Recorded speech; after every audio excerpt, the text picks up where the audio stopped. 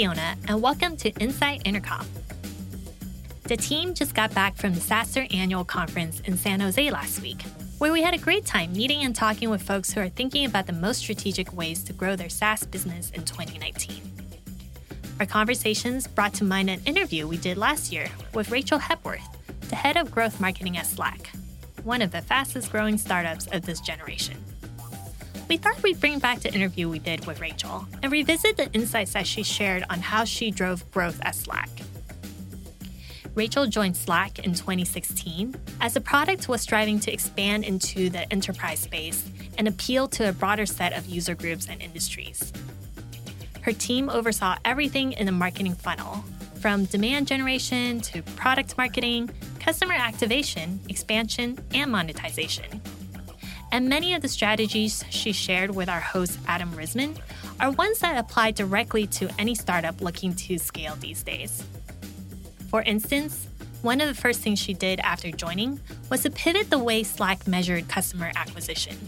Last year, we pivoted from just saying how many teams are we creating to how many work teams are we creating, because work teams are the teams that pay Slack, even though an enormous amount of our team creation is social based on how much people love Slack. She also spoke about the work required to build out a more sophisticated lead prioritization model for sales. One of the biggest tracks of work has been just building the infrastructure and tools. So bringing on a lead scoring tool, bringing on the marketing automation tools, hooking up our product data to marketing data so that we're even smarter about the marketing messages that we employ.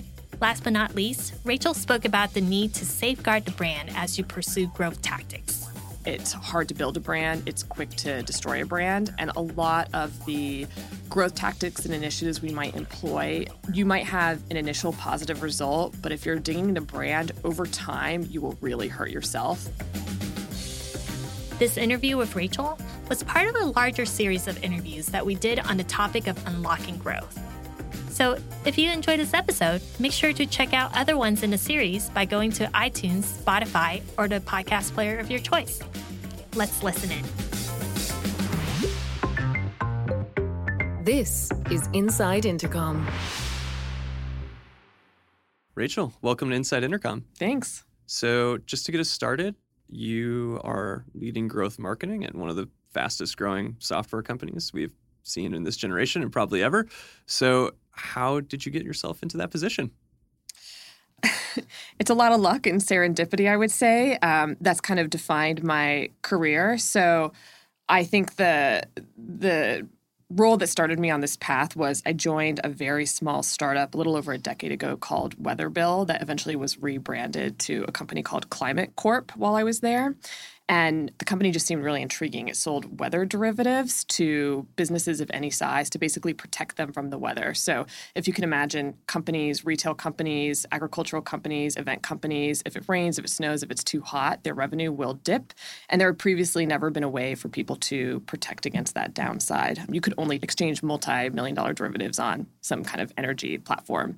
So the idea seemed really cool. I joined as their basically demand gen marketer and spent a year throwing things at the wall, trying to build interest and pipeline for the sales team and failing 100% at every single thing that I did. It was a very interesting experience in the classic, what I later learned was the classic startup experience of really smart founders and founding team have an idea that's really clever, don't validate it at all in the market, build out a product, build out a team, realize they don't have product market fit, and just freak out and don't know what to do. I hadn't heard of any of these concepts before I joined, so I was basically discovering it from scratch.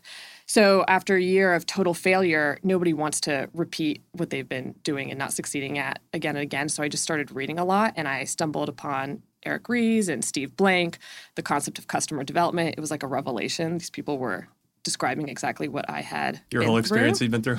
Exactly. And I pivoted my own function from trying to generate demand for a product that clearly wasn't quite right to let's figure out what the right product is. And eventually, over the next year, figured out that instead of building a product that was highly customizable for any size of business, and you enter 50 different inputs and then come out with perfect insurance product for you, we had to tell our potential customers what their risk was, tell them what the inputs were, and then tell them what the product they wanted to buy was. We were making them do too much work, and eventually focused on agriculture, focused on corn and soybean farmers, changed from a concept of 1,000 tiny contracts sold a day to a couple giant contracts sold a month. And then eventually, after I had left, we started to see that we had product market fit. We got sales leads. We were closing deals. Climate Corp ended up being acquired by Monsanto for a little bit over $1 billion. So really interesting experience and story of you have an idea, you think it's great, you do the exact wrong thing of building out the machine before understanding Trying to grow it. it too quickly. Figuring out the problem, pivoting the product, pivoting the sales model, pivoting the marketing model, seeing that you have fit, and then all of a sudden things take off and you're like, I know that we've kind of found the holy grail. Very painful experience, but very impactful experience living through that versus just reading about it. I took a quick break to go to business school, and my mindset there was I probably won't learn anything crucial for my career, but I'll meet a lot of cool people. That turned out to be exactly what happened. Some of my best friends are from business school, but I wouldn't advise it as a helpful career move for anybody in tech, just more like a lifestyle, I enjoy my life type of move. And then from there, I joined LinkedIn, initially on their subscriptions team to grow their subscriptions product, and then moved around to various different functions like consumer marketing for the homepage, eventually doing lifecycle and running the marketing for all the content products like the feed and the influencer posts and things like that. Some of the things that drive the daily engagement for LinkedIn. And I was looking for a new challenge. The LinkedIn is an amazing company. On the consumer side, the product really drives everything. So the product drives engagement, the product drives growth. Marketing is really important for insights and messaging and positioning, but I wanted to be more responsible for actual business metrics. And so I was looking around for what the next opportunity would be. In a sign of how small the tech world is, Slack's new VP of product, April Underwood, worked very briefly with me at the tiny Climate Corp startup many, many years ago. And I kind of connected with her, learned about what Slack needed, and ended up joining as their head of growth.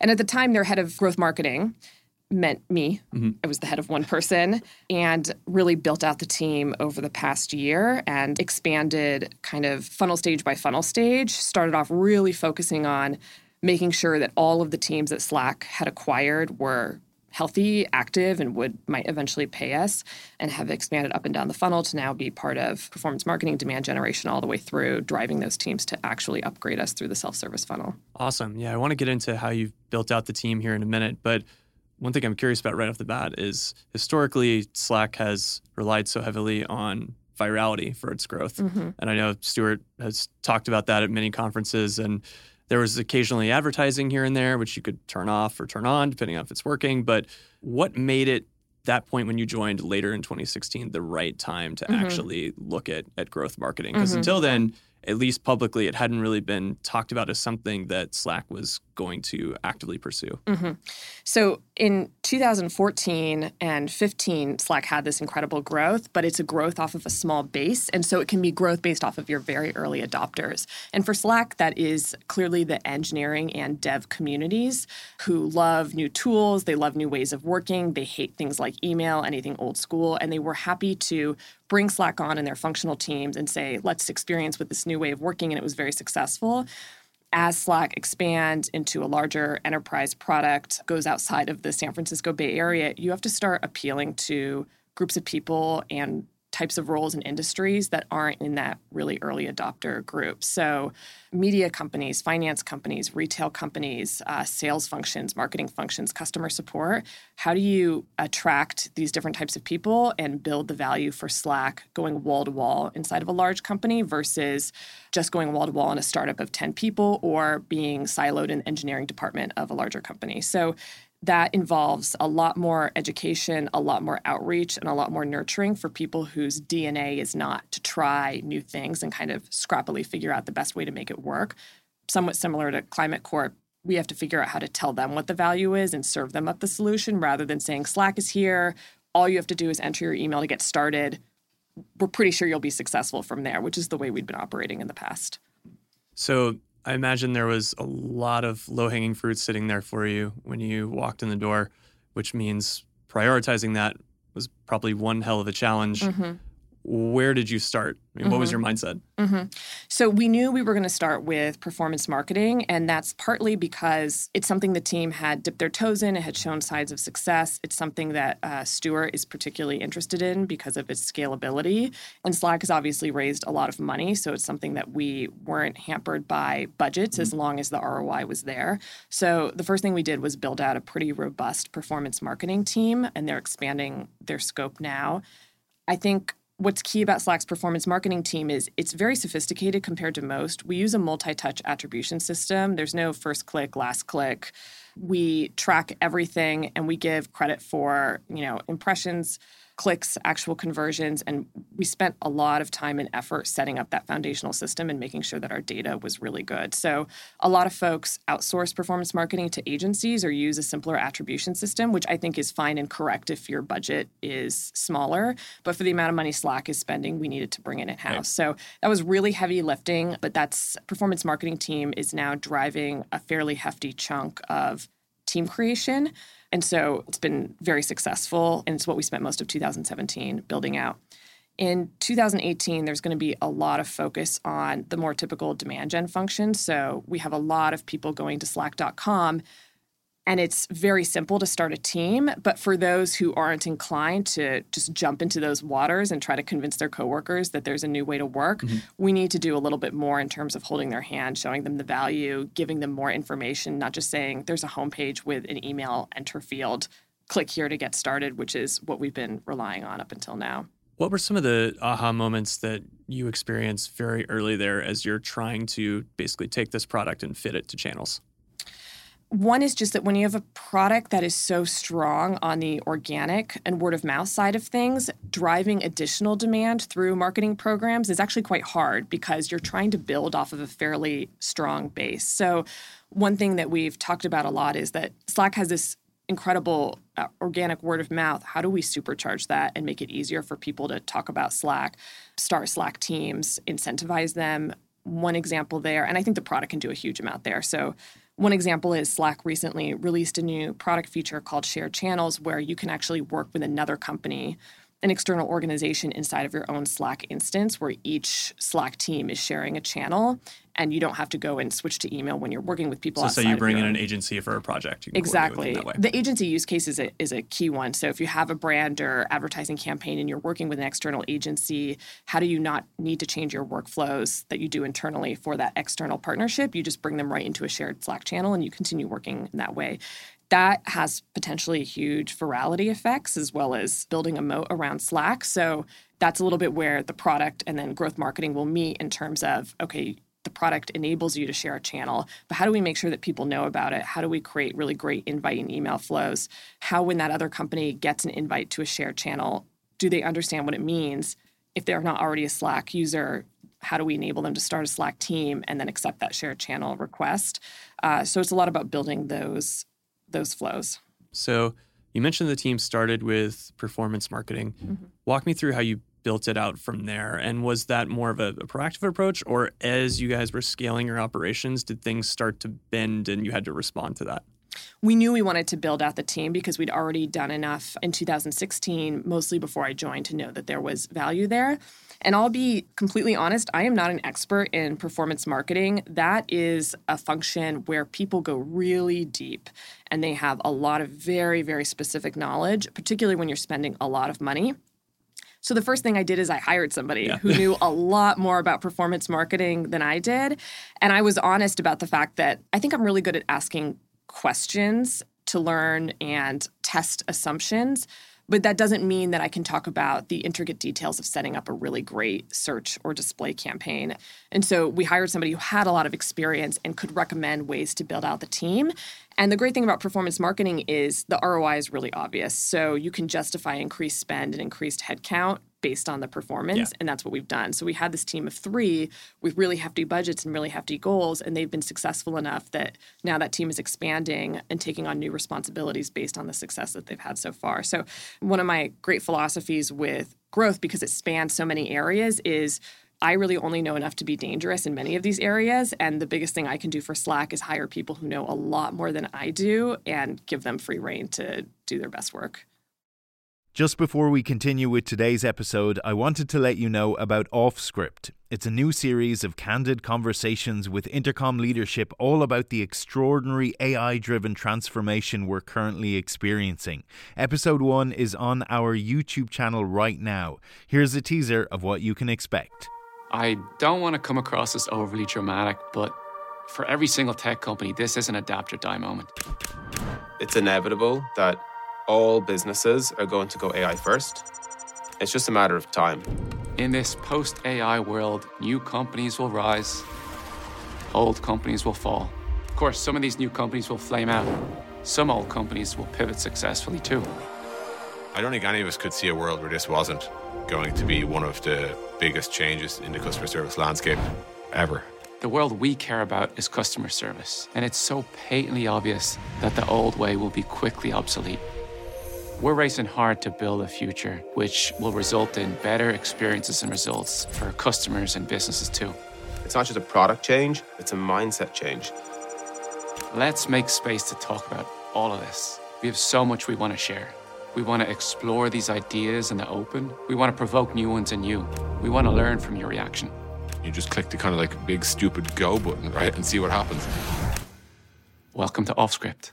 That's all to come on Offscript. The first episode is out now. You can watch it on Intercom's YouTube channel, and we'll bring you audio versions of the episodes right here. Now, back to today's episode. So, be it around prioritization or measurement, as you've scaled the team, are there any particular values or principles that you guys really work behind? So one of the things I'm really concerned about is just we're not here to acquire just free teams. We're here to acquire teams that have the potential of paying Slack at some point. Yeah. So, we look at how many teams are created, but, last year we pivoted from just saying how many teams are we creating to how many work teams are we creating, because work teams are the teams that pay Slack, even though an enormous amount of our team creation is social based on how much people love Slack. And then we moved from just looking at work teams created to looking at what we call early activated work teams created, which are teams that have actually invited somebody to join. A Slack team of one is a lonely place and unlikely to be successful. And then, if they've invited a couple people, have they exchanged any messages? So the bar is fairly low because it has to be something people can achieve quickly so that we can iterate and test off of it and not wait 5 months. But it's high enough that it actually screens out a lot of teams of people who just said, I don't really know what Slack is. I just want to get in there and experiment with it and see if it's at all like what I think it's like. Right. And so looking at the full funnel of metrics and not just stopping at that team creation number is really important for knowing if we are driving value for the company. The friction is so low to starting a Slack team that you could really drive a lot of really poor quality teams if you didn't pay attention to it. So that's the first one. And the second one is I'm always asking the team, how can we put in less effort for better results or more learnings? Particularly at a place like Slack, the quality bar is really high and the temptation is to go all in on everything, which I appreciate and I think is important. High impact, but high effort, right? Yes, exactly. Or in the worst case, high effort and low impact, which, if you don't test it first, you can't be perfect every time. You're going to have some duds. So how can we be really clever and scrappy about doing a very small initial test when we're trying a new channel or a new strategy and just getting some of that quick early feedback of is this worth investing more in or not, and then scaling up for there and not throwing in enormous resources to make the most beautiful thing that never moved a single number. Yeah, that makes total sense. And it's a difficult balance to strike too. I mean, because like you said, you have to test it before you know. So it's difficult. And actually, designing really smart MVP tests is quite hard, because the temptation is you scale it back too much, it's not successful, but you didn't invest enough to know if it would really be successful because it was such a scrappy, bare bones experience that it was just a poor test and it was never going to work. It was doomed to failure. So you really have to strike the right balance. It's pretty tough to design those tests. You mentioned Slack's history with sales earlier and how that may be changing as you go after more enterprise customers that are going to need a earlier touch point with a real person. So Slack historically has not had salespeople. Do you have salespeople now? Is that official? We do. We have quite a robust sales team, and it's growing very rapidly in size. But that's a development over this past year. Mm-hmm. Before that, we had a very, very small minimal sales team. So how has that impacted your team's work? Because I know growth marketers in a classic sense, work very, very closely with sales to make sure that they have the content that they need to get those customers over the line and show them how this may be a great fit for their enterprise and to get in the door to be able to land and expand and that sort of thing.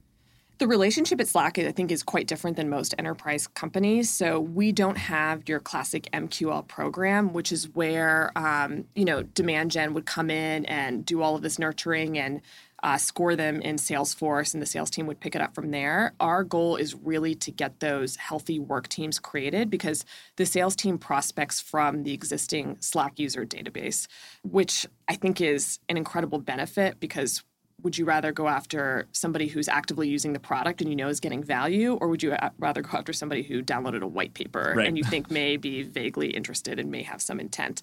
So we need to take advantage of that freemium funnel where there's no barrier to getting in the door and use that to help the sales team be really, really efficient. We're building that relationship over time. Slack has scaled so much faster than the actual infrastructure and teams have that it's a little bit of like running after the growth. So right now we're working on an account or company scoring model where we take those teams that are active in Slack and help the sales team understand which ones they should prioritize. So for a lot of the sales team, there are so many active work teams. It's a great position to be in that you have so many options, but that also means that you can be really inefficient with your time. Yeah, how do you pick from those, and how do you exactly? So we're implementing this scoring model right now where we'll take a combination of the activity level of the team. So how much value is this team getting out of Slack? Do they have a lot of people on it? Are they very active every day? Are they using integrations? And then we combine that with, firmographic data of, size of company and the industry it's in. And we use that to prioritize the just thousands and thousands of teams that they could go after. So instead of an MQL model, it's a little bit closer to what people are now calling a PQL model of product qualified leads. There's a separate team that does sales support and enablement. So we work from the same playbook in terms of insights about the customers and the value story that we want to tell. But my team is not responsible for sales enablement. It stops at the point of either upgrade through the self-service funnel or is triggered as a viable lead for sales. And then we step away.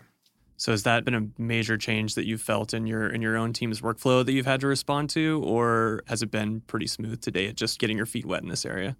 It hasn't been a major change yet, but I anticipate it being a change. The team is going to grow to do a little bit more of that, getting teams to the active, expanded, sales-ready state in 2018. I think one of the biggest tracks of work has been just building the infrastructure and tools. So bringing on a lead scoring tool, bringing on the marketing automation tools, hooking up our product data to marketing data so that we're even smarter about the marketing messages that we employ.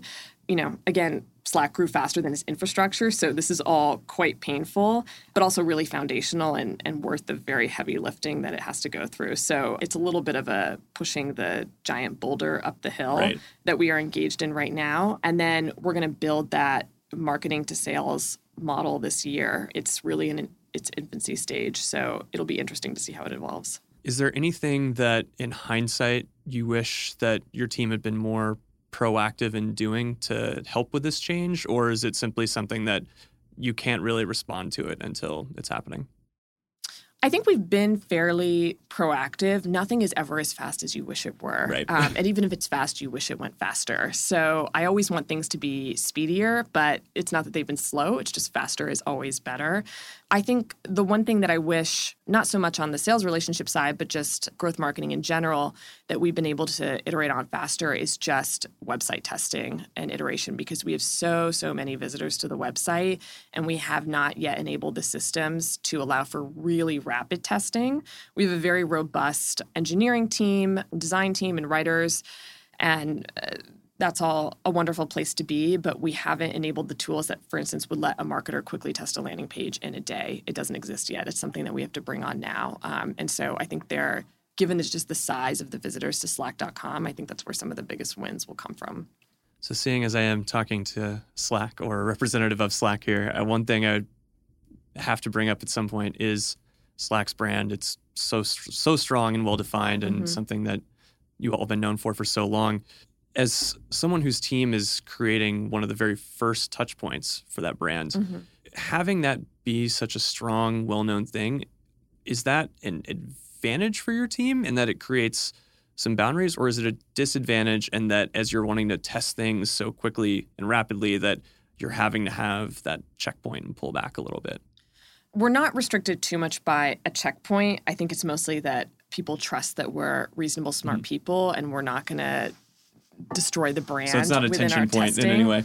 It's not a tension point. I think there's a reasonable balance. One thing I strongly believe in is that brand lifts a company hugely over time, and it's hard to build a brand. It's quick to destroy a brand. And a lot of the growth tactics and initiatives we might employ, you might have an initial positive result, but if you're dinging the brand over time, you will really hurt yourself because it's going to impact growth. And one of the examples I always like to go back to is actually from my days at LinkedIn, where people are fairly familiar with LinkedIn's incredible email machine. And there are a lot of jokes made about it, but it's very performant and it drives a lot of business. The challenge is that every individual email that LinkedIn sent out or spun up would have positive metrics in that email silo. But then when you take a step back, you can look at some of LinkedIn's most active members and say, that person got 300 emails last month. Nobody thinks that's a good thing or experience. And the CTR on all the emails have depressed dramatically over time. So incrementally, it all looked good. But when you stand back holistically as, first of all, just a rational human being, and second of all, actually looking at the metrics of the email program in general, you could see how much damage has been done. And that is a real learning point that I hold dear to all the time, is that individual tactics can look good in isolation, but you really have to look at the holistic impact on the customer and really just use some common sense. If something feels spammy and low value and bad, it probably is, and you don't necessarily need a test to tell you that. Trust your gut. Trust your gut, exactly. So looking forward at the year ahead, where do the biggest growth opportunities do you think lie for Slack, and how's your team approaching that? How are you looking to get there? We're focusing a lot on the website, as I said. So Slack's website is fairly simple right now because we've been 100% focused on getting people to enter their email and create a team. And now as we expand out to new audiences and we know we need to nurture and educate different types of people more, we have to build out the website quite a bit, build out a lot more content and educational info on the website, and build some of those customer journeys. And so that's going to be a huge point of effort. There are some things that we're really interested in experimenting with. We have this really robust set of integrations and partners. How can we work with partners to drive growth? How can we supercharge our own member base that already is so powerful and use them as a way to spread the word about Slack a little bit more? And then the third thing is really, how do we ramp up the efficiency between all of the free created work teams we acquire and getting them to upgrade or passing them off to sales in a much, much, much more efficient and seamless manner. So it's still a lot of kind of foundational big rock areas that we're going to be focused on, but we've got our goals established for the year, so we got to start running towards them. Sounds like a lot of work, but also a lot of room to experiment and have some fun along the way too. It's always fun to build things from the ground up. So just to close out, Rachel, I've got a few rapid fire questions for you that we're asking all the growth guests that are coming on the show these days. So short answer is totally fine. Feel free to expand on any that you want, though. You ready to get started? I'm ready. All right. So first up, favorite growth tactic that you think is underused? So this is not typically thought of as a growth tactic, but it goes back to my product marketing and Climate Corp days, and that is research and customer insights. And I think this is overlooked so often, but you can do messaging that's okay, or you can really know who you're targeting and just nail their pain points and reduce the time of them saying, what is this, to I need this. And it's something I think people don't rely on enough. Growth teams are often siloed as just the testing center, but if they're not really deeply grounded in the customer, and this isn't like a one-on-one customer call, this is really knowing who they are, you're missing out on a lot of opportunity. Hopefully this doesn't bring you back in any painful business school memories, but one book that's influenced your thinking and why? I really love Made to Stick, actually. It's one of the only sort of business-oriented books I've read more than once, but this concept of people remember and are compelled by stories and not by facts and figures, it's so true, but it's so easy to forget. And particularly as a rather quantitative marketer, I forget it all the time. And so I think it's a really entertaining book, but also I think they're right on the money in what they talk about. As someone who's trying to show someone how to get value out of a product, I'm sure when you use an app or a product yourself, you're in your head evaluating the onboarding experience a little bit. Anything that sticks out recently? I love the onboarding for Headspace, which is this meditation app. You know, I'm trying to be more zen. And so I've experimented with it. But meditation is, you know, kind of this very opaque concept to a lot of people. And they do a really good job of walking you through it initially. But then what I really love is that they have what I call continuous onboarding. So it's not like it's the first 5 seconds and now we're never going to help you again. It's opportune moments. We trigger some piece of educational content that makes sense for you in that moment. And I think they do a really nice job. Awesome. Messenger's game-changing new channel for growth, way overhyped, too early to tell? I mean, I can't not say that they're not game-changing given where I work. But even separate from Slack, when you think about WhatsApp and WeChat and Facebook Messenger, I think it's pretty obvious that this is a major new platform that people are experimenting with. I think Apple just came out with a competitive messaging product today where companies can interact with their customers on Apple's messaging app. So this is where people are more and more spending all of their time. And whenever there's a new channel that people spend a lot of time in, that's going to be a pretty impactful channel going forward. Last one for you. What's a common mistake that you see other growth marketing teams making at startups when it comes to running experiments? What really just gets under your skin? Not knowing what you're going to learn from the experiment. So it's not just, let's put out this email or this piece of content or put this, you know, CTA here. It's, if it's successful, what does this mean? And if it fails, what does this mean? You should be able to learn something either way. Most of your experiments will fail. And especially at a startup when there's so much you don't know, most things are just experiments where you should have an actual hypothesis going into it, not just throw random things at the wall. And, you know, I made this mistake at Climate Corp. I didn't have any hypotheses. I just tried everything and then moved on to the next when it didn't work. And so I've been there and I've made that mistake. But the only true failure in an experiment is if you don't learn anything from it. But you really have to do that upfront work of what is your theory going in upfront. I think that's some great closing advice. We'll leave it there. Rachel, thanks so much for joining us. Thanks, Adam. You've been listening to the Inside Intercom podcast. For more episodes, visit soundcloud.com/intercom. If you'd like to subscribe, search for Inside Intercom in iTunes or Stitcher. And for even more great content, check out blog.intercom.com.